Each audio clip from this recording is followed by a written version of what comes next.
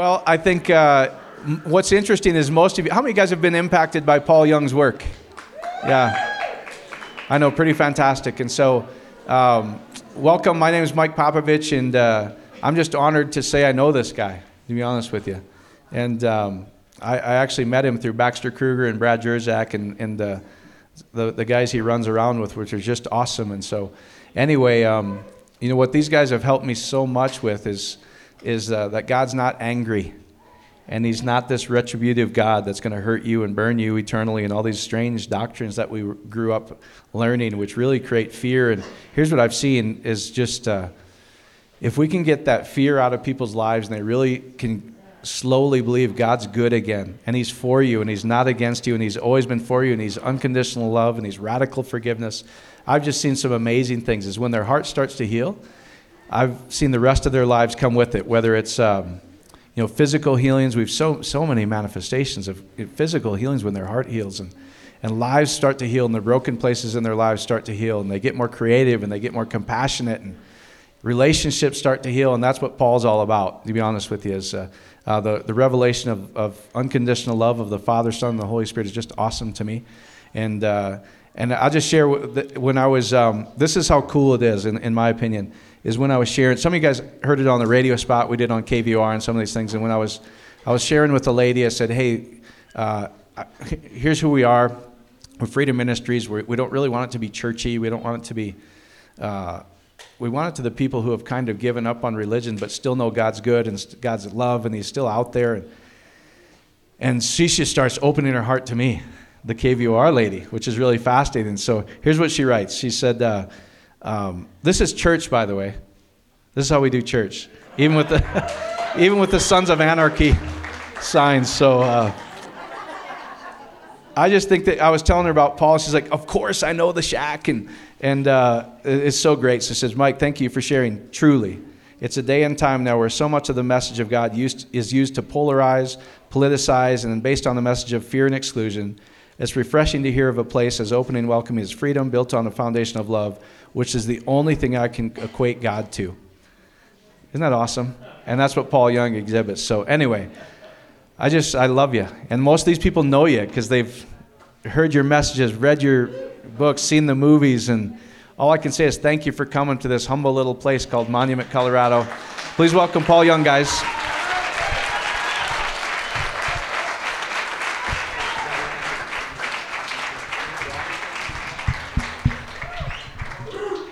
Ha! This is awesome. I was with Brad Jerzak yesterday, and he said to make sure you give him my love, which, yeah, he loved being here. So he couldn't say enough good things about Joe. But I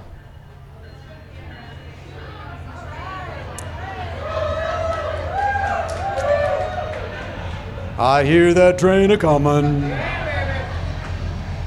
That's great.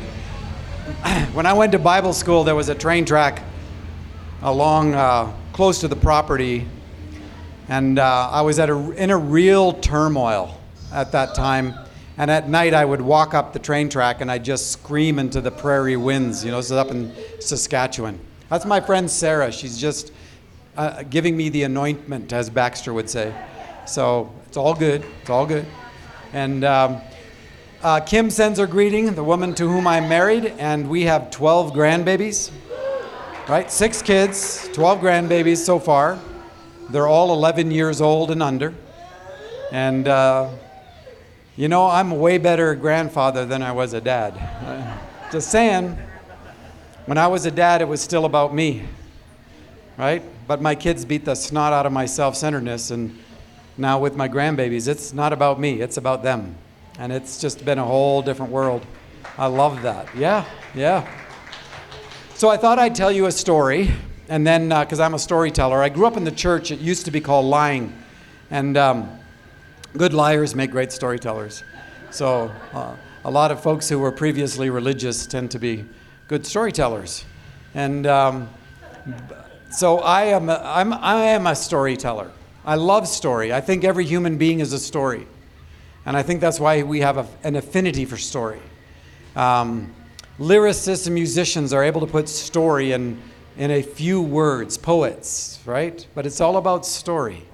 And if you've been in a service where there was lofty theological things said and they told one story, when you hit the parking lot, you remember one thing, the story they told. And so there is this thing about story that it sneaks past our watchful dragons. Now, a couple things you need to know.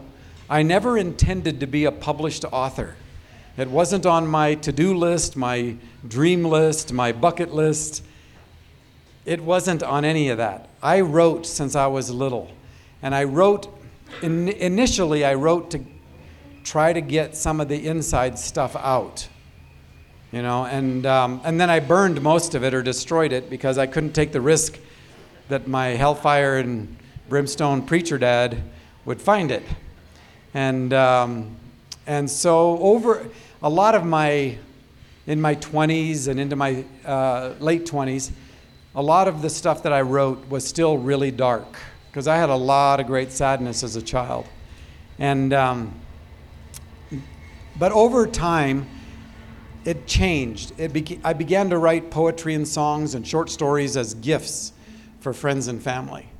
And it was my way, one of my ways of saying, I love you, I care about you, I see you. And so Kim, she'd been saying for about 4 years, you know, someday, as a gift for our children, would you just write something that puts in one place how you think? Because you think outside the box. And part of that is because I'm a missionary kid. I grew up in Cannibal Valley in the highlands of New Guinea. And part of it is because when you grow up outside of a culture, you have to deal with trying to figure out how to belong. And missionary kids just have a real struggle belonging, third culture kids. So, you know, people ask me, why did you write The Shack? I tell them, I was just trying to do like the Bible says and submit to my wife. And, right? People always laugh when I say that, like it's not in the Bible. Kim told me it's in the Bible. Actually, it's in the Bible. It says, submit one to another, and she's one of the others. Right?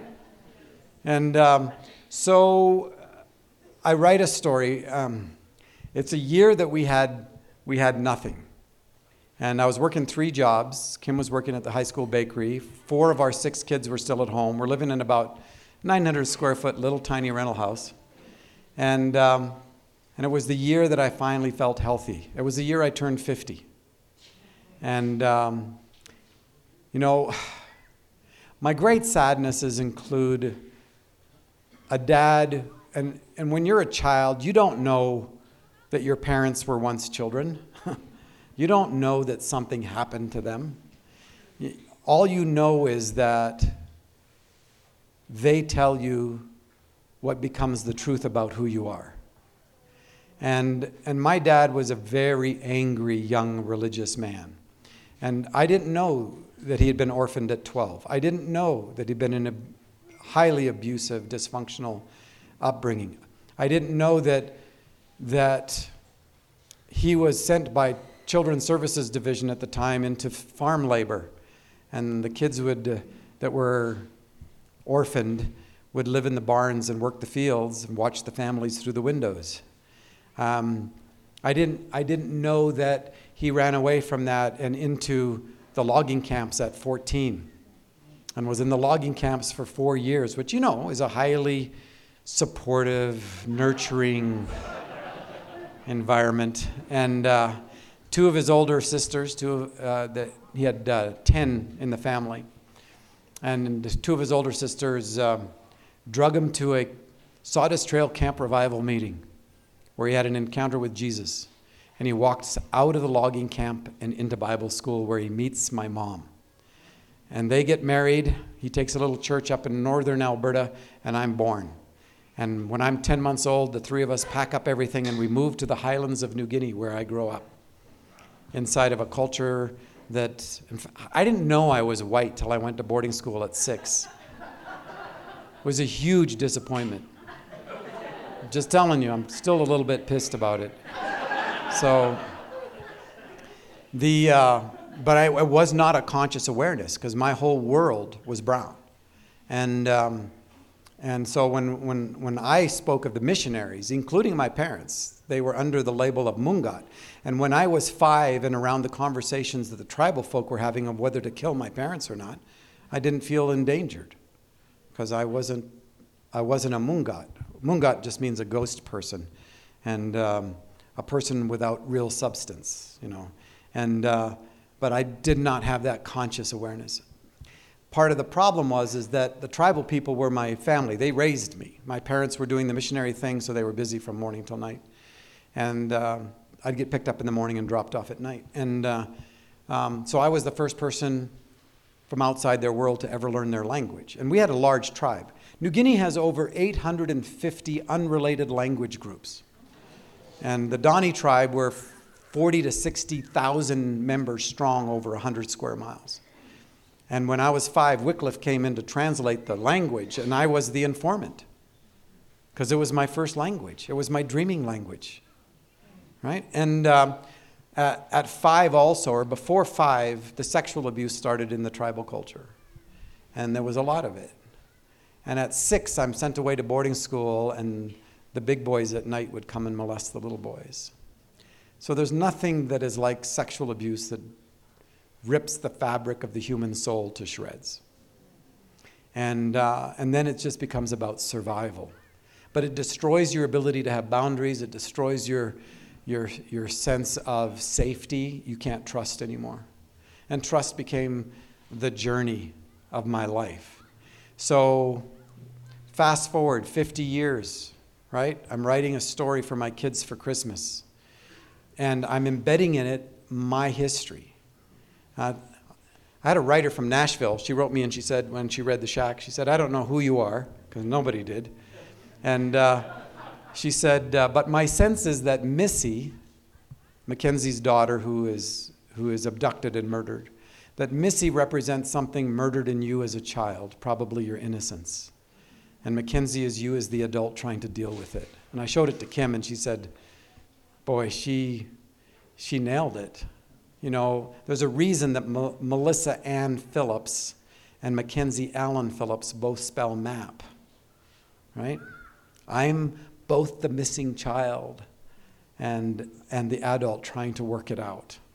And I come from a highly religious family. I'm the firstborn of a missionary family and a preacher. When we came back to Canada when I was about 10, almost 10, my dad became an itinerant preacher and we traveled around the country. I went to 13 schools before I graduated high school. So I'm an expert in saying goodbye. You know, every hello is a goodbye just waiting to happen. And which was safe because it didn't take me very long to start having the inside world start poisoning the outside world. And it was like, I got to leave and try to start over again, right? Because I believed one of the most fundamental lies that human beings believe in is that we're kind of worthless. You know, we're wretched. We even write really silly songs about it. You know, like, you are good, there is nothing good in me. That's bullshit.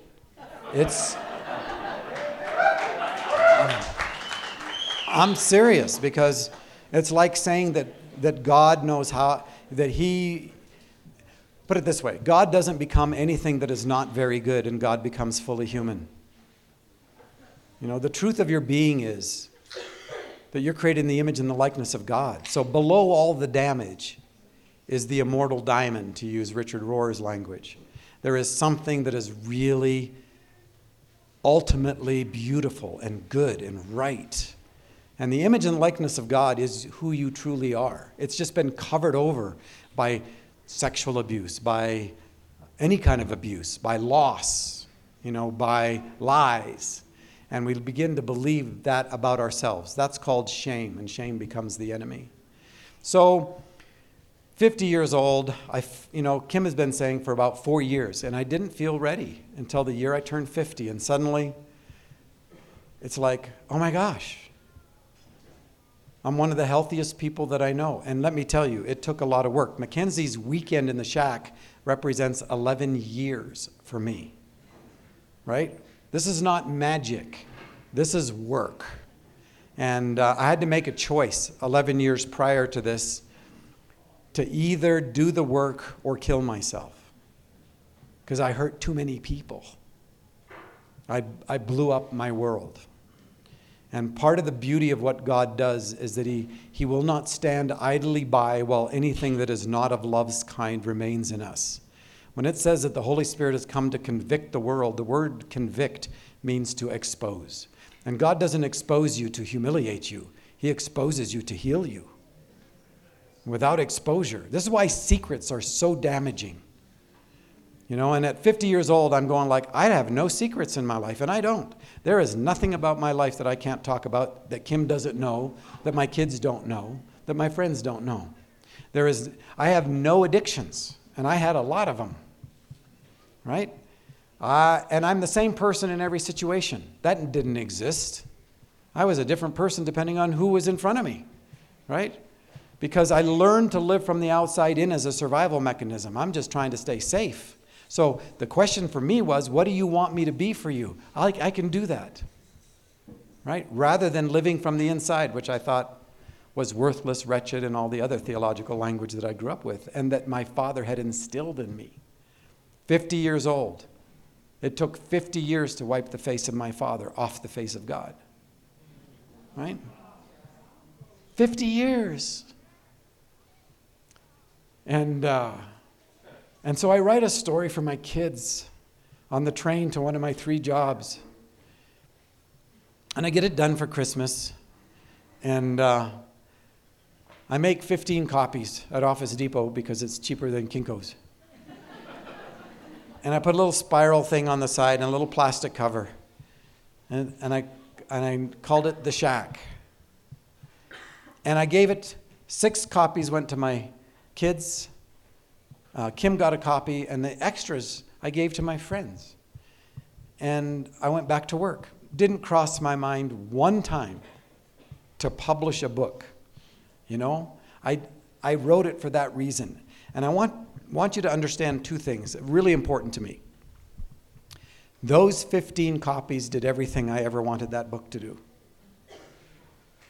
You understand? It did everything I ever wanted that book to do. And the second thing, everything that matters to me was in place before I wrote the book. Identity, worth, value, significance, security, meaning, purpose, destiny, community, love. All in place before I wrote the book. The book has not given me any of those things. Let me tell you the gift the book has given me. The book has given me an invitation to walk on the holy ground of other people's stories. Right? We're surrounded by holy ground, but we don't even know how to talk to each other. We don't know how to listen to the story that is right in front of us. And let me tell you, I've heard thousands and been written thousands of stories. Some of the most unbelievable, most beautiful things, too beautiful for words.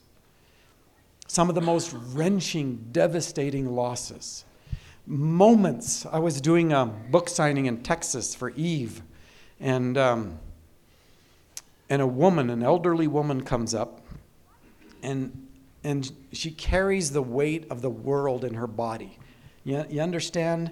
When you've been hurt, especially by shame, it drives your face to the ground. It stoops your shoulders, right? And it's all over her. And she comes and she hands me a photo. And I look at it, and it's an old sepia photo, you know, like the 1920s, you know, and there's this little girl sitting on a stoop of this cabin, a shack. It's just this broken, rundown thing. Her clothes are tattered. It's black and white, and she's just sitting there with this emptiness in her eyes. And this woman leans over to me, and she says, she points to the little girl in the picture, and she says, "This little girl never comes out to meet anyone, but she wanted to come meet you." If that's not holy ground, yeah? So into this whole confluence, it's come all this weaving of story, my story and other stories. And I want to tell you a story, and then we're going to open it up for. I'm a Canadian, so I do Q&R. You know, if I was an American, I'd probably do Q&A, but I'm a Canadian. I don't have all the answers, so it's questions and responses. We do have a form of Q&A in Canada. It's questions and apologies. Oh, sorry. Yeah. So, yeah. Yeah, sorry. Even our buses, when they're out of service, it says, sorry. Yeah. I now live just north of Portland, Oregon, and that's because it's Kim's territory. I've been there, you know. She has a huge family. Our kids are there. We're not leaving. And I like coming from Canada. We don't fight with almost anybody. It's so great. So people are trying to fight with us, but you know, that's a whole different thing. So I want to do some question and response time. And you're allowed to ask about anything. You're allowed to ask about my family, my relationship with Kim, how I blew up the world, why did I do this? Shall we all pray? And then, but I want to start with a story because I think, amen, yes. But because I love these stories, I think we're surrounded by the activity of a God who's good all the time and involved in the details of our lives, right? But one of the things that you cannot do, you cannot trust a God that you don't believe is good all the time. I mean, you can give deference, you can give some sense of respect, but we've gotten delivered, for those of who are in my family, modern evangelical fundamentalists, we've gotten delivered a God who is not trustworthy, narcissistic, abusive. I mean, if we're going to call it what it is, right? And but that's the God that was delivered to me because it's the only one my father knew, and it changed his world. I mean, he had met Jesus, and that had an effect. God doesn't wait till we're perfect so that we can participate in what God's doing. Or else none of us are doing anything, right? And so yes, we have baggage and we got to deal with it. And we try to pass on to our children and our grandchildren less baggage than was delivered to us, you know? And that's the movement in the direction. So, when at the very beginning, my friends started giving the book to their friends. And we had to put a little collection together and make 15 more copies. And so the book started to get out there. And here was crazy. People started to try to track me down. I'm doing 3 jobs. I'm shipping out soldering tips. I'm cleaning toilets. I'm working as a hotel night clerk, food processing sometimes, and then web conferencing on the side. Whatever it took, because we had nothing. And in my first manuscript, it said The Shack by Mackenzie Allen Phillips with William P. Young. It was a joke, right? Because all my friends knew it was a joke. My family knew it was a joke. And but people started trying to track down Mackenzie. And they wanted to fly to Portland to have coffee or lunch or supper or something with Mackenzie because the book, this little thing, was getting out there and was having an impact in people's lives. And they were writing emails. And these emails weren't like, oh, I read your book, thank you. They were like, let me tell you how your book landed in the middle of my great sadness. And so I'm going like, oh, we better take Mackenzie off the authorship, you know? So I talked to him and he was okay with it. And then, you know, the other joke, because he's the main character in the book, the other joke was the William P. Young thing. I am William Paul Young, but nobody knows me as William. I'm one of 4 generations of Williams, none of who go by William. We all go by our middle names. And so I put it in there as a joke. I would get calls from friends of mine. Paul, have you read this book by this William Young? He thinks just like you. I go like, nah, I heard he's a heretic. That's what I heard. So this thing gets out there. Well, 3 guys in California get a hold of it, and they're immediately in a conversation with me about making it into a movie. You know, I'm cleaning toilets. It's like, oh yeah, right. A movie. Like it's not even kind of a real book, right? And so that starts a conversation. Inside that conversation, we decide, okay, we should probably put it in print that's accessible. And here's the only statistic I was told. If you can write a novel and you can sell 100,000 copies, Hollywood will come to your door and talk to you about a movie. 100,000. And I'm going like, hey, there's more people than that in Portland. Like, how hard can that be? You know, that's how naive I was, right? I didn't realize the reason they do that is because 100,000 is rare, like so rare. What I didn't know until a couple years later was that the average book that is published in U.S. and Canada sells between 3,000 and 5,000 copies, right? If you can sell a novel and sell 7,500, you can legitimately put bestseller on your novel, right? Didn't know that. And I'm going like, okay, 100,000.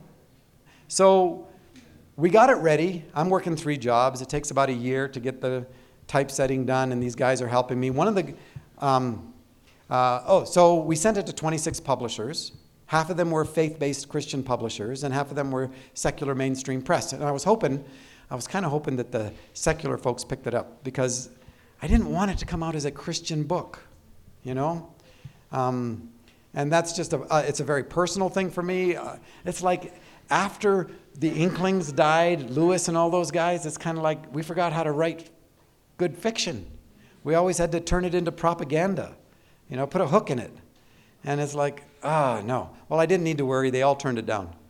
So, and the faith-based people had 2 issues with it, and the secular people had 2 issues with it. One they had in common, and the one in common was, what genre is this? Where are we going to put it in a store?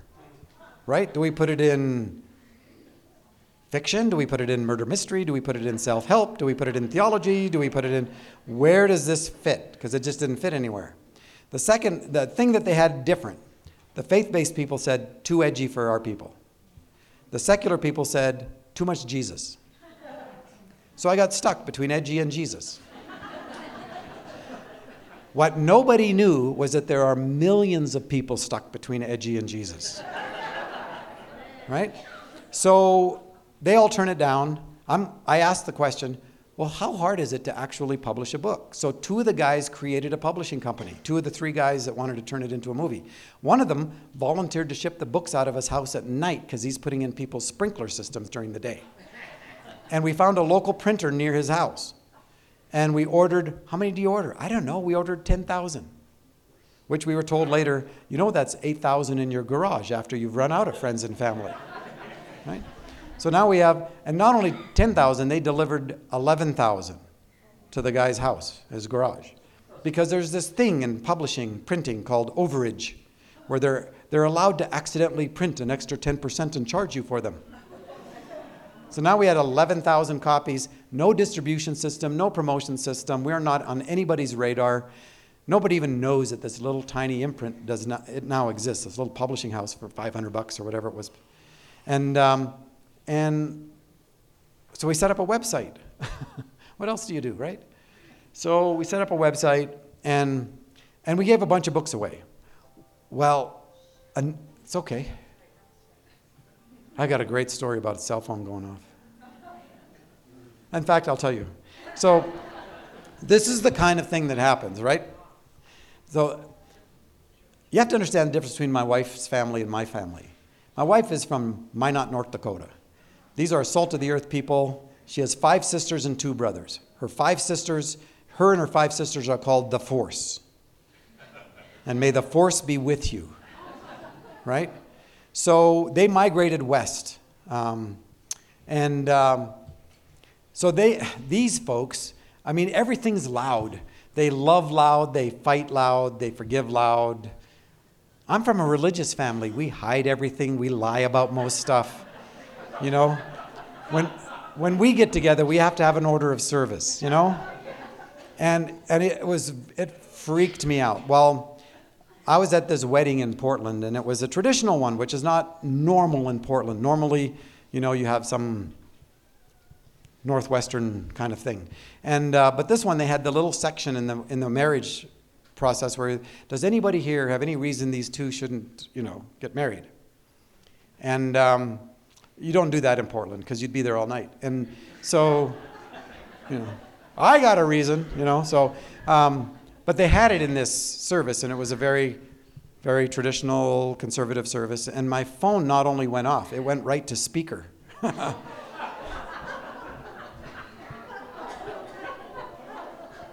And this booming voice, one of Kim's sisters, says, "Hey, Paul, are you still in that silly wedding or what? You should be here, don't you know?" You know? And she said my name. I couldn't go, "Nicholas, turn your phone off." So I don't mind when a phone goes off. It's totally good. No, sorry. Are you Canadian? So, a mother is. All right, it's genetic. So when we got these books, people immediately start emailing me.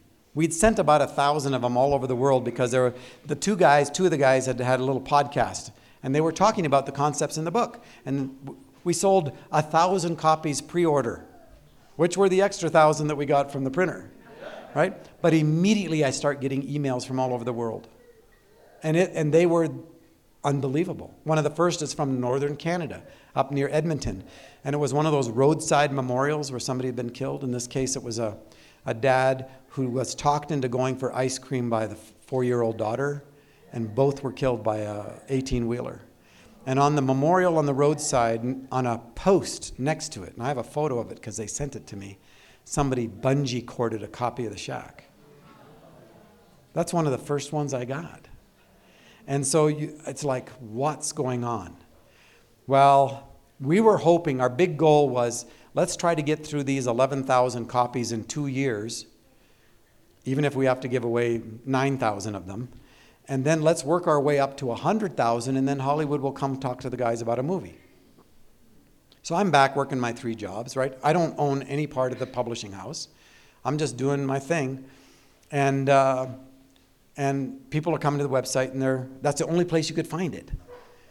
Well, about 3.5 months into this was May 2007. In the middle of 3.5 months later, middle of August, May, June, July. Yep. I get a phone call from California. "Hey, Paul, we need to order more books." What? Did we give them all away? No, people are coming to the website and they buy one, and then they come back 2 weeks later and they buy 5, and then they come back 2 weeks later and they buy cases. What? So what are we going to do? Well, how many should we order? I don't know. So we ordered 20,000, and they delivered 22,000. Worked last time, right? Those 22,000 books landed in the garage the day we had 1 case of books left from the first print run. So now we're experts in supply chain management. Right? So all of a sudden, it's starting to take off. And the publishers who turned us down start showing up. Distributors start calling because people are going into Barnes & Noble and going like, "I want a copy of The Shack." And they're going, "Let me look it up." They look it up and they go like, "Sorry, doesn't exist." Right? Well, it's with this publisher. They look it up. "Sorry, that publisher doesn't exist." Right? Because we were on nobody's radar. And so it was like Barnes & Noble's like, where's this book? There was a book called The Shack by Mulholland that was in Amazon's archives. It got a huge hit during this time. Not a nice book. Right? I can just see Edith out there going like, "I can't believe Mildred recommended me this book," you know? So it's like, what's going on? And And it starts to take off. Barnes & Nobles calls us and says, hey, we're really excited about your little book. Could you send us your marketing and promotion plan so we can get on board? This is exactly what we said. Do you have one that you could send us that we could cut and paste? Because we had no clue, right? And they laughed and hung up. And about 2 weeks later, he calls back and he says, hey, normally we charge a publisher a lot of money to put their books at the front of our stores nationwide. And the distributors don't even look at a publisher unless they have at least 10 titles, right? We had 1 title. And he says, and I'm talking a lot of money, $30,000 to $50,000 a month to put a book. It's called placement, you know? And they said, but would you allow us to do this for you for 3 months for free? Well, let me pray and fast about that one, you know? It's like, sure. And they did. So in those first 13 months, because after 13 months, from May of 07 to the end of June of 08, because at that point, the 2 guys who owned the publishing house entered a joint venture with Hachette, the second largest publisher in the world at the time, that took the book internationally, right? But in those first 13 months, out of a garage, 2 storage units, and a local printer, we spent less than $300 in marketing and advertising and shipped almost 1.1 million copies of The Shack. Yeah. Yeah. We're brilliant. I mean, it was such a God thing from the very beginning. Nobody saw it coming. And then it just took off from there. And it went all over the world. It became the number 2 book in the history of Brazil. Croatia dubs it their book of the decade. And the Ministry of Culture contacts me and says, would you come talk to our country? We're really broken. You know, Serbia calls. Nobody will talk to us because of the bombing, you know. And would you come? And I did. I mean, the ripple effect becomes a bestseller in Germany, becomes a bestseller in South Korea, and on and on and on. And we're just like, what is this? Would you go to Congress? Would I go to Congress? Well, there are some miracles that we just have to wait for God to, you know. You know, I tell you, raising the dead is a smaller miracle than changing someone's heart. I'm serious. Raising the dead is just biological and it's terminal anyway. I mean, it's just a pause, right? It's a pause button. And but changing a human heart, that's a miracle. And so here's my story.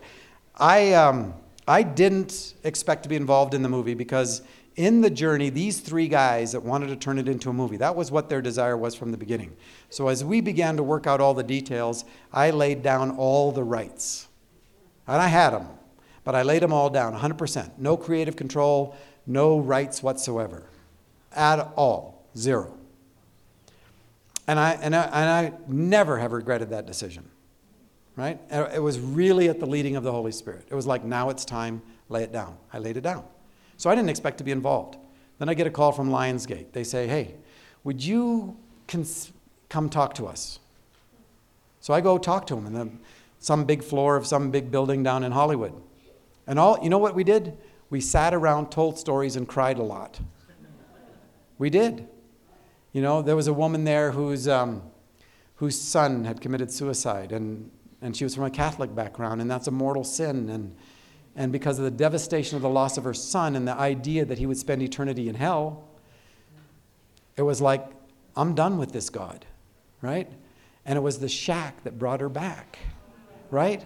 And so we're in this upper room of Lionsgate, a secular media house, and all we're doing is telling stories about the goodness of God in the middle of our losses. Because let me tell you, in a world like this, with all the divisions that exist, political and otherwise, we all share loss and love. That's what we have in common, is loss and love. And I'm telling them, you know, I don't have any rights. And there is a possibility that they were just making sure, checking me out, that I wouldn't be an enemy of the project. You know, it's the author and all that. He could really do the normal stinky thing or whatever. And And I'm going like, I don't have any rights. People would come to me and they say, well, what if they do a really bad job? And I go like, I'm a modern evangelical kid. That's where I grew up. I used to know what God was going to do, and I used to tell everybody. Right? I haven't done that for a long time. I know God is good, but I don't know what the purposes of God are. And if the purposes of God are better served by a really crappy movie, I'm in. Serious. My identity doesn't come from this, right? My significance doesn't come from this. So I'm not at risk here. That's the kind of freedom that I've found in a God who is trustworthy and good all the time. Right? So it wasn't an issue for me. So I thought, well, that was kind of cool to go down there and talk with these guys. Then I get a call from Gil Netter, who did Life of Pi, Marley and Me, Blindside, producer, right? And he calls me up and he says, would you look at the script? Sure. Would you talk to us about the actors? What do you think about this person? What do you think about this person? You know? Sure. Then I get a call from Lionsgate. Would you come on to the first day's shoot in British Columbia? And they had about a 60-day shoot, multiple site locations, right? Because when you shoot a movie, there's all kinds of different sets. And they don't shoot it in sequence, right? Because it depends on when the actors are available, and it depends on, it's shot all out of sequence. And they said, but would you come to the first day shoot? This is Lionsgate. And would you pray a blessing over the entire cast and crew? Yeah. So I go up there. I think it's in the extras. I think they filmed it, the blessing that I prayed over the entire cast and crew. And there was like 60 people there, right? They had taken over the neighborhood in White Rock. And so I spend the day hanging out with the electrical people and the set designer. The set designer, Joseph Nemec, is an absolute lover of Jesus. When he'd read The Shack, he said, God, if there's one thing that I would love to do is the set design. Well, they gave it to somebody else in New York. And the last minute, the guy in New York bailed. And they looked around and went, who could we get? And they said, well, there's Joseph. He actually lives in Vancouver, you know, up right near where they're shooting the film. And so he's the one that built the casket by hand, right? And he did all the set design work. And so we kind of hung out. And then over the next weeks, he would just send me all the pictures that he wasn't allowed to. It was so cool. So I'm on the first day set. At the end of the day, I mean, it's just been a marvelous day. And at the end of the day, I hear Gil yell out, hey, Paul, what? Do you want to be in a cameo? A cameo? Like in the movie? He goes, yeah. He says, I've never done a movie based on a book and the author was alive that I didn't put the author in it somewhere. Yeah? Are you kidding? My kids they're gonna love this. What do I have to do? Yeah, simple. Tim McGraw, Willie, is going to be having a conversation with Sam Worthington, Mackenzie, as the kids are piling into the car. They're going to go to the Wallawas for camping. And while they're talking, all you have to do is walk through the scene behind them.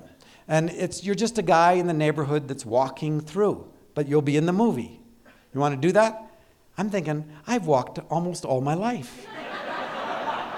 I was created for this, right? But I don't think about walking. When you start thinking about walking, have you ever gone down a flight of stairs and start thinking about? It's like you go down the stairs all the time, you don't think about it, as easy as pie. You start thinking about, oh my gosh, there's another step. And it only took 5 takes. I'm a professional. Streetwalker. So it was so cool, and it's in there like for 2 seconds, but I'm there.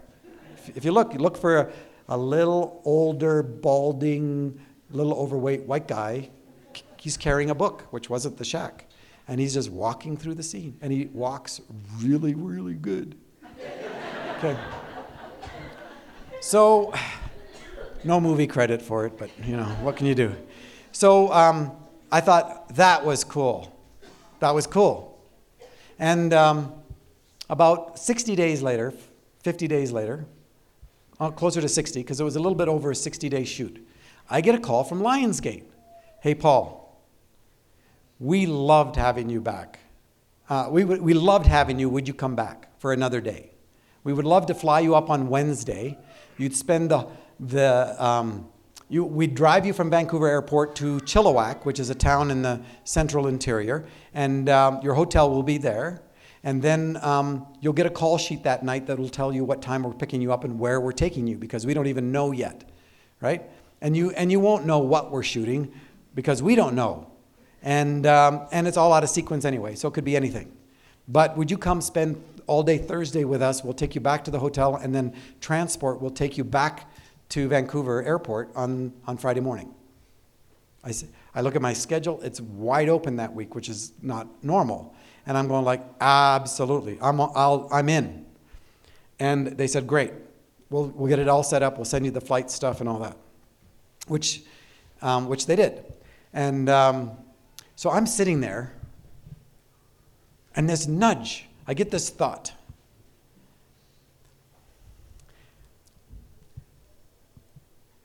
God knows your language. Okay? A lot of people say, well, I can't hear God. That's probably because you're trying to hear God the way somebody else does. You know, I think God knows your language so well that you dismiss it. Right? It is so natural to you that you discount it. If you've got any shame in your life, you discount it. Right? And it's like, no. So God knows how to talk to me. I've never heard God speak audibly. I have friends who have, and I believe them. But I haven't. But I know that voice. You know, and it took me a lot of years to begin to distinguish between the voice of shame and the voice of God, and, you know, voice of religion and all that. And but one of the ways that I talk about how the Holy Spirit speaks to me is a nudge. I get a thought. I get an idea. And I'm sure it's mine. And it kind of is, but it turns out to be more than that. Oh, let me put it this way. Have you ever been in a conversation with someone and they're troubled or they're asking you something and you respond, and suddenly out of your mouth comes something you've never thought of that is absolutely brilliant? It's the Holy Spirit. See, and that's my point. And you're sitting there going like, that's amazing. I got to write this down or something, you know. And in that moment, you know that person thinks you are the most brilliant human being on the planet, and you've never thought of this before, right? That happens in our lives. So I get a nudge, and the nudge is, hey, there is this guy up in British Columbia that I've been trying to meet face to face. He's a theologian, and I had endorsed his most recent book at the time. And his name's Brad Jersak. And I'd met Eden, his wife, but I'd never met Brad. And partly because Brad spends a good chunk of the year in London because he's a seminary professor in London. But he lives in Abbotsford, which is the next town next to Chilliwack. And so I get this thought, I need to contact Brad and see if he's even in the continent. And maybe when I'm up there, maybe the day I arrive, we can grab coffee or something. So I email him. Hey, Brad. And he had just gone through Eve for me and given me lots of feedback. And so we'd been in touch, but I didn't know where he was. Hey, Brad, I'm coming up on Wednesday. This is why I'm coming, to go to a movie set. We don't know where it is, but I'm coming up. And would there be any possibility, are you in the continent and are you around that we could have coffee or something? Immediately get an email back. Can I pick you up at the airport?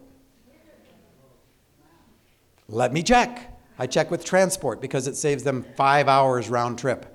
And transport goes like, saves us 5 hours round trip. Are you kidding? Yes. So I email him back. Yes. He emails me back. Here's what we'll do. I'll come get you at the airport, and you're coming in late in the morning. So I'll come meet you. We'll have lunch together. Then we'll spend the afternoon talk shop theology. And then we'll go over to have supper with Eden. And then I'll take you to the hotel in Chilliwack. And then you can go about your business from there. Great. I'm sitting there for probably 5 minutes working on something, and another email from Brad. This one with a picture. And he says, Paul, I got to tell you something. And in the picture is Brad and a little bit older gentleman, distinguished looking. And over on this other side is a brilliant yellow arrow. And Brad says, while you and I were emailing, my friend Dwight and I were walking in the woods near his and his wife Lori, Dwight and Lori's summer cottage up at Cultus Lake. And we're walking in the middle of the woods, and I'm emailing you, and look, and this big yellow fluorescent sign says, The Shack. And big yellow fluorescent signs in British Columbia mean movie set. So here, 2.5 blocks away from their summer cottage, they had no clue was one of the sets for The Shack. And I'm emailing with Brad as they run into it. And Brad says, Paul, this is amazing. He said, Dwight is the first person who told me about The Shack and gave me my first copy. And he said, it radically changed their lives. But 3 years ago, the youngest of their 5 children hung herself in the middle of the woods in a treehouse, gave her life back to God, and they're stuck. And if there's any way you could even spend 10 minutes with them, it would be so amazing. And he said Dwight believes that if he could just read The Shack again, he could get unstuck, but he hasn't been able to make it past chapter 1. And Lori is just furious, and she's a spiritual formations director. Dwight's a business guy, and Lori is just mad. And later Brad says to me, and I was with them through some of the counseling parts of it, and she would come back to this: how can I trust a God who is not good all the time? My daughter is dead, right? That was the mantra, and she was stuck there. So I said, we'll figure it out. I don't know where I'm going to be, but we'll figure it out. So Wednesday, I fly up there, meet Brad. It's like meeting a long-lost brother, We're instantly together. And it's amazing. We go have supper with Eden. It's great. And he drops me off at the hotel. 11:30 that night, I get the call sheet. And the call sheet says, we'll pick you up at 9:30. We're taking you to the site location at Cultus Lake. So I'm going to be 2.5 blocks, so basically distance-wise, away from where they are, up at this site location, where they're going to shoot something, and I get to be there all day. So I get up there, and I'm texting Brad, hey, I'm here. He said, we've got food ready. Anytime you tell us, we'll come down the waterfront, pick you up, even if it's for 10 minutes. I think it's going to be important. So I walk onto the set, and I walk over to Stuart Hazeldine, the director, and to Gil and Lonnie Netter, the producers, Gil and his wife. And I walk over to them and I say, look, because when I'd gotten that note from Brad, I had another nudge, and I had turned it into an email and sent it to those 3. And I said, look, here is another story that revolves around the movie that you're making, right? So you're making a movie that includes these kinds of losses. And so I walk over to them and I said, that email that I just sent you? They said, yeah. I said, they're 2.5 blocks away. Is there any way that the 4 of my friends can come on the set for the day? And not only did they say yes, they said absolutely. And 20 minutes later, down the waterfront comes Dwight and Lori and Brad and Eden. And they stepped onto this set, and I hug Lori. And I'm a hugger. If you don't want a hug, you got to warn me. But I hug Lori, and I hold on to her until I feel it shift, even a little bit. Well, one of the reasons that they wanted me there again was that this is where they built the shack. And this is where, the first time I'd been there, Octavia Spencer wasn't there. Aviva Lush, who plays Jesus, wasn't there. Sume, who plays the Holy Spirit, wasn't there. So the Trinity wasn't there the first day I was there. Not in any visible form, anyway. And but now they're all there. And so they wanted me to see this. They wanted me to see the shack. They wanted to honor me with this. And they're shooting a scene one scene all morning long, taking a break for lunch, shooting one scene all afternoon, taking a break for supper, and shooting one scene all evening. Because they're going to shoot the scene over and over and over. Different camera angles, different expressions. The actor has to be good with it, and it'll take all morning for one shot. And but we don't know what they are, what the shot is, and it turns out they're going to be outside shots, which means you can't hear anything. It's all mic'd up and with the boom mics and the hidden mics and all this. But if you're watching it from outside, you can see something happening, but you can't hear anything. Well, they had already set it up. They already had it for us. Without anything we said, they have what's called a video village. It's about the size of this stage. It's in a tent, and it's a little bit wider than this, but it's movable. So when they move to do a new shot, it gets moved so that the producer and the director can sit, and they're watching two huge monitors of the actual shot that's being shot by the cameras, and they have headphones that have the actual sound that's being recorded while that's being shot on a different track. So that later, the editors will take all these different shots, plus all the different sound recordings, and put together the way that they want it for the presentation in the movie. Very involved and complicated. Well, they had 5 chairs for us, right in front of the monitors with 5 headphones. And we go and sit down, and it's me and Brad, Eden, Lori, Dwight. No, Eden's on the other side of Lori. And so Lori and Dwight are right smack in the middle, right? And so we don't know what's being shot. Here's the scene. Mackenzie has had nightmares all night long about the loss of his daughter.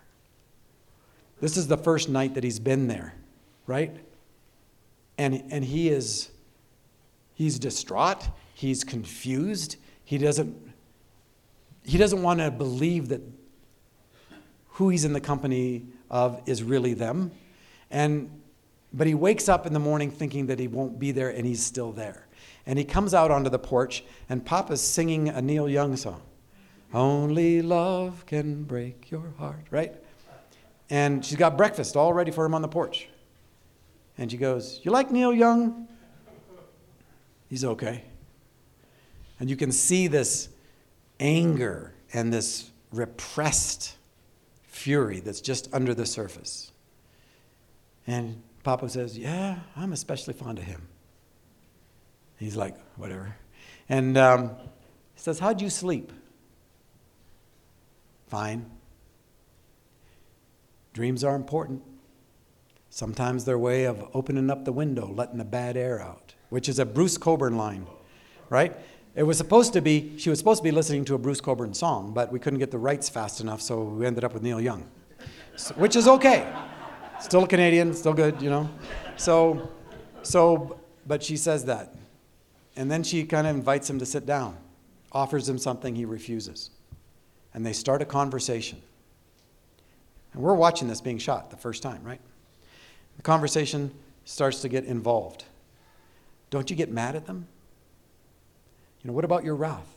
Your wrath. My what? Your wrath.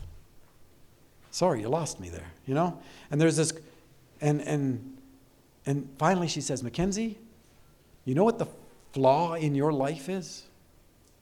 You don't believe that I'm good. I am.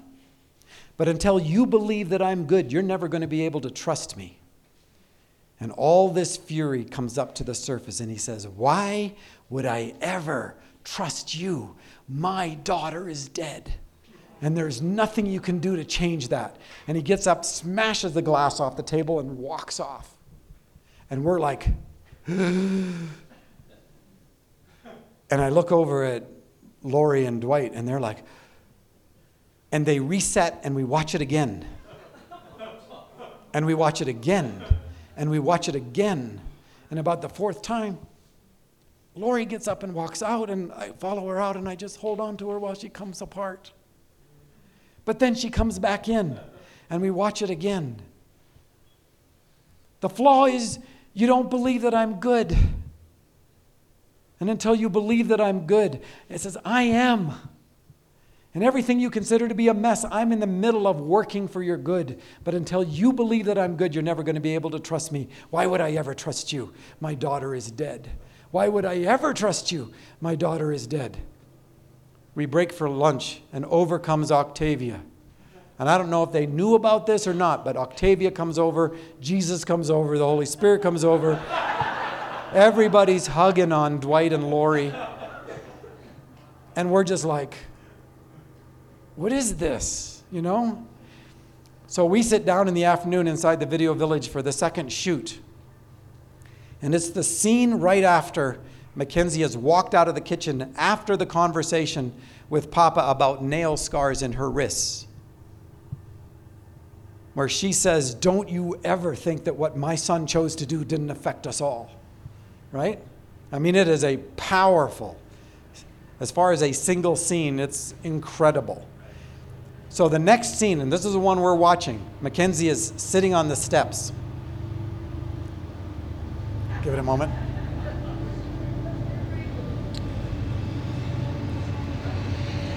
Ooh. Hallelujah. Hallelujah. So Mackenzie is sitting on the steps. And Papa comes out to talk to him. I'm looking at a little bird. See that bird, Mackenzie? That bird was created to fly. You were created to live loved.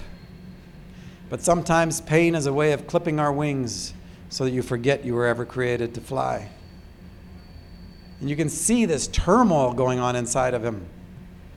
And he finally says, why did you bring me here? And she says, because it's here that you got stuck. Mackenzie, this is your flying lesson. I mean, we're shattered. We're bawling, you know. When you see those two scenes in the movie, we're in the Video Village watching them happening in the middle of this tragedy, right? That evening when we're saying our goodbyes, hugs and tears, and Dwight and Lori go, you have no idea. And I said, yeah, I don't. And I'm thinking, think about this. I let down all the rights for this movie, and Lionsgate invites me to be an active participant. And they actually asked me to come to the first day shoot and pray a blessing. Oh, and then they invite me back. They don't have to do any of this, right? They let me look at the script. They let me do all this. And they invite me back, and I get a nudge to contact Brad, who happens to be walking in the woods with a friend of his named Dwight, 2.5 blocks from a summer cottage in Cultus Lake, and they run into a set. And that happens to be the set that I end up at, and they get to come on the set, and they get to watch these two scenes that are smack in the middle of their great sadness. You don't think there's a God who's good all the time and involved in the details of our lives? Yeah. I just think that we spend so much time being future trippers, you know, creating imaginations about all the things we're afraid of that don't exist, that we're not present enough to see the activity of God that's happening right around us. And at some point, we've got to become like children again and stay inside one day's worth of grace, because you only get grace for one day. Everything else is just imagination. I mean, how many times have I been to my own kids, you know, catastrophes? They got, you know, every kind of disease. They've been hit by every kind of thing. I've even gone to my own funeral. You know, I was the only one who cried. What's wrong with you people? You know, but we create, I've been fired in my imagination from every job I've had. I've failed at everything I've ever tried without even trying. Imagination. Take no thought for tomorrow. Tomorrow's got enough issues of its own. Sufficient to the day is the grace thereof. Don't spend real grace on things that don't exist, which will allow you to stay in the presence. And the only way you can do that is if you trust God. And the only way you can trust God is if you believe that He's good. And that's where our experience runs into our theology. Because frankly, the God delivered to me was not good. Jesus was good, but God the Father was of a different nature. Jesus didn't need he didn't need a sacrifice, but God the Father did. Jesus, he didn't need to be appeased, but God the Father did. God the Father was the big God of the Trinity. He was the one that everything really mattered about. And he was of a different nature. And that's why it was told to me that God could pour out all of his fury on his own son in order to be right with other people, which was exactly my experience with my dad. Only the righteous man was allowed to be angry. And I struggled with that. And we were even told that, Jesus will come cover you up with his righteousness so that God the Father doesn't know that you're a piece of crap. And then you can stay in heaven as long as Jesus is somehow between you and God, so that when God looks at Jesus, he doesn't see you. I mean, we were told all this kind of nonsense stuff. Yeah. We were told that we weren't created inside of a circle of love. We were told that we were separated from the very get-go. And then Jesus had to come to rescue us. But our salvation was still up to us. You still had to say the magic words or something. And it was all of these things came into conflict. How can you trust a God who's not good all the time? And Jesus comes to say, I want to tell you about a God who's good all the time. I'm not here to change God's mind about you. I'm here to change your mind about God. Richard Rohr. So it's like, what do we do with this? And this was a huge struggle for me ever since I was young. Did God abandon his son? Well, my God, why have you forsaken me? You know that the first not good in Scripture is not the eating of the fruit? Do you know that through one man sin entered the world 8 times in the New Testament? Not through Satan, not through the angelic, not through Eve. She was thoroughly and completely deceived through one man. So what's going on? Is that mine? Excuse me. Better turn it off before the kids call me. I made a mistake in the shack. It's a pretty big one, but I've left it in there because I kind of like that there's a big mistake in there. And that's when Mackenzie goes back into the shack, and it's the first time. That's when Papa has spun him around on the porch, and he's like freaking out, doesn't know what's going on, right? And they've been inside of his broken place the whole time, and he hasn't even confessed or repented yet, right? And he goes into the building, and he looks over to where Missy's blood stain should be, and it's not there. Mistake. I told him, and they had the scene, but when they start cutting, it got cut. But I told him, if you do that scene, I want the blood stain to still be there. Because just because you deal with your stuff doesn't mean that the evidence of your journey disappears. There are still nail scars on the wrists. Right? And here's the beauty of the blood still being there. Who originates the cross? Is it God's idea? Does God create torture devices? No. God's never made a cross in his existence. We did. We made torture devices, and it seems that from the beginning of creation, there was no way to create this magnificently high-order being where they wouldn't say no to love. And from the beginning, even in the act of creation, God creates creation with Jesus slain from the foundation. An ultimate act of submission to our fist in the face of God. God doesn't build crosses. When it says, pick up your cross and follow me, he's not talking about anything God's giving you. He's talking about living in a broken world where people will give you plenty of crosses. You can find them in your own family. Right? We live in a world full of crosses. It's about pick up your cross. I will be with you. I'm with you. Right? And so God doesn't make crosses, but it becomes the iconic symbol. How is God going to destroy the iconic symbol of our rebellion? By submitting to it. And that's another thing I wasn't told growing up, that this is a God who submits by nature. The Father to the Son to the Father, the Spirit to the Son.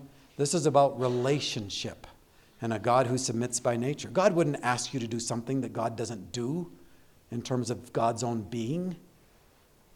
When we are to submit one to another, that is because that is the life of the Father, Son, and Holy Spirit. It's relationship. And this is a God who submits to you all the time. How many times has God come to you and going like, oh, you're so bad at these decisions. You know what? I'm going to make them for you. We wish, right? But God has too high a respect for you to make your choices for you. And He will not abandon you to them. But this is not a God who will stand idly by while anything that is not of love's kind remains in you either. This is a God who is a consuming fire, but this is a fire that is for you, not against you. This is a fire that intends to burn everything out of you that is not of love's kind, so that you can be freed to be fully human and fully alive. There's all kinds of words in the Greek for judgment. There's only one that is retributive and punitive. Timorea. It is never used of God. It is only used of how human beings relate to each other. All the rest of the language of judgment is restorative. If you have a concept of justice that is not just love with the intent for restoration, you only have vengeance.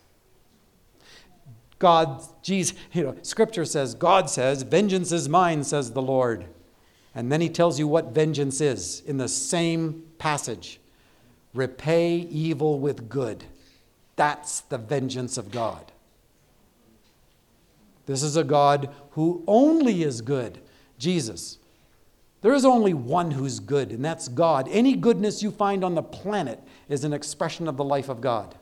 Anytime you see anybody, atheist, whatever, who loves their child, that is the presence of God.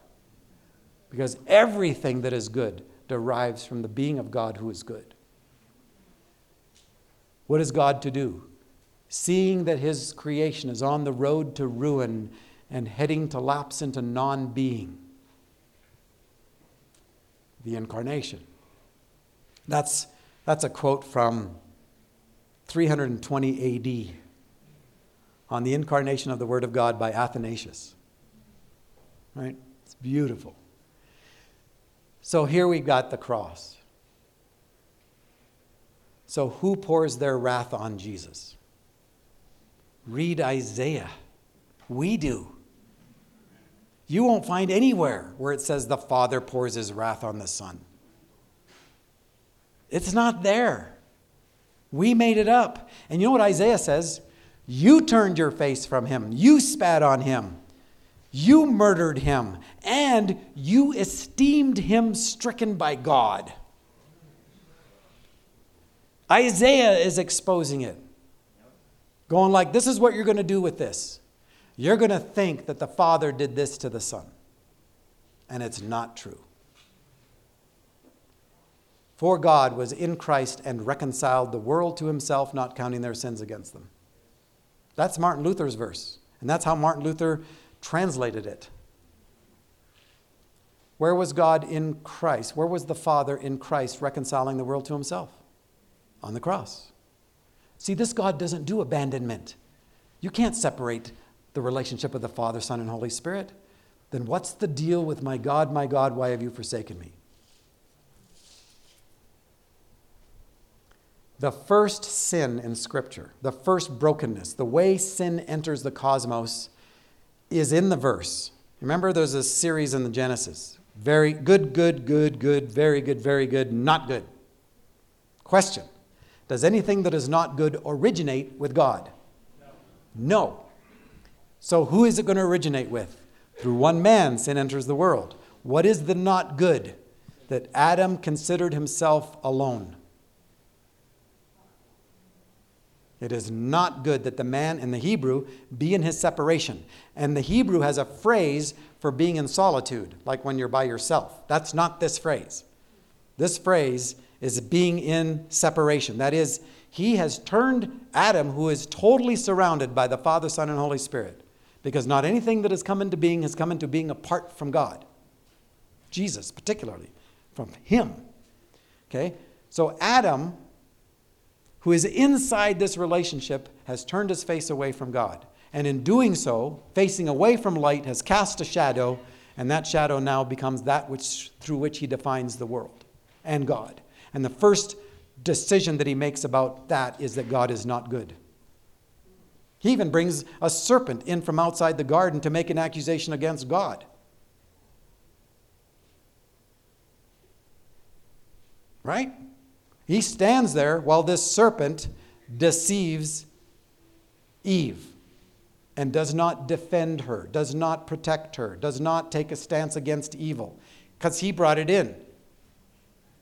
His demise has already started. In fact, the Hebrew says, on the day you eat of this fruit, and this is before Eve even shows up, on the day you eat of this fruit, in dying you will have already died. You're already dead. Because life is in relationship. The call of the gospel is to return. Don't turn away. Return. Find your identity, worth, value, significance, security, meaning, purpose, destiny, community, and love in us, the Father, Son, and Holy Spirit. So, aloneness. We are lost in our aloneness. Why is everything destructive in our lives push us to aloneness? Lies push us to aloneness. Shame pushes us to aloneness. Addiction pushes us to aloneness, right? And why is all the language about come out of the dark, you're blind, I'm going to give you eyes to see? I can talk loud enough. Oh, there we go. What is this? It is because everything that drives us away from relationship is contrary to the very being of God. This is a God who loves to be in relationship with us. So where does Jesus have to go to find us? Into our aloneness. When Jesus is sweat and blood in the garden, it's not because of the crucifixion. It's not because of the pain that he will experience. It's because he knows he's going to go to a place that he's never been. And that is where he cannot sense the presence of the Father. He cannot feel the presence of the Father. He cannot hear the Father's voice, which he has always known. From before the incarnation, through the incarnation, born of the Spirit, baptized in the Spirit, filled with the Spirit. I don't say anything unless I hear the Father say it. I don't do anything unless I'm watching the Father do it. We're one. I and the Father are one. Right? This is relationship. And now he's got to go to where we're lost, which is into our aloneness. He's got to take the very first penetration of brokenness into the universe and go and find us there. And so he cries out Psalm 22, verse 1. Psalm 22 is a hit song, right? These are hit songs. You sing the first line of a hit song, your mind starts going through the song. Everybody knows the songs. Psalm 22 is the psalm of the cross. Psalm 23 is the psalm of the grave. Psalm 24 is the psalm of the resurrection. Psalm 22 starts with, my God, why have you forsaken me? And then it goes on. Do you know how Psalm 22 ends? And he finished it. Do you know what it says halfway through? You, God, you do not despise the affliction of the afflicted, nor will you turn your face from him. And when he cries, you'll hear. Yes, he can't sense the presence of the Father. Yes, he can't hear the... This is my cry. Most of my life I'm going like, God, where are you? I can't feel you. I can't sense you. I can't hear you. This is my cry. I love Jesus in this moment because I know he's with me. Because this is my cry. but he knows the Father. He knows the Father. And what does he say? Into your hands I give you my breath, my spirit. This machine does not take that, right? This torture device. I may not be able to hear you. I may not be able to sense you. I may not be able to feel your presence, but I know you. You do not despise the affliction of the afflicted, nor will you turn your face from him. For God the Father was in Christ, reconciling the world, the cosmos, to himself, not counting their sins against them. You know what this means to me? There is nothing I can bring to the table that is so dark and so lost that God doesn't climb into it with me. God not only climbs onto this torture device that we created, and by submitting to it destroys its power, but then he changes it, transforms it into an icon, a monument of grace that is so precious to us that we'll wear it on our rings. I have a torture device on my ring, right here, right? But this torture device means I'm alive. Yeah, this is precious to me, a torture device. But he transformed that darkness into something that is precious. And that's the darkness in my life that he can come into and begin to transform it into an icon and a monument of grace. And if you knew my whole story, you'd know. It's what he's done. He's climbed into all that damage. And yeah, I still get triggered, but not nearly as much as I used to. You know what takes me an hour or two now used to take me 6 months. You know? So I can see movement. And there's coherency to my life. You can say all you want about my theology, but I can love my wife in authentic openness with no secrets. My children trust me. Kim trusts me. And that took a long time, 11 years. And I can trust. I can live inside the grace of one day because I trust. You know, you deal with fear one of two ways, control or trust. Take your pick. And the only reason you can't trust is because something inside of you says he doesn't know you, he's not involved with you, he doesn't care about you, he's not good. All lies. All lies. So I write a story for my kids to try to put all this into a little book. And it's just rippled out. I'm so grateful to be involved in this, but I feel like an outsider, in a sense, watching. You know? It's like, oh my gosh. You know? Like my mom said, "You're my son, who would have thought?" It's one of the last things she said to me before she died. She died on New Year's Eve day. Yeah. Amazing.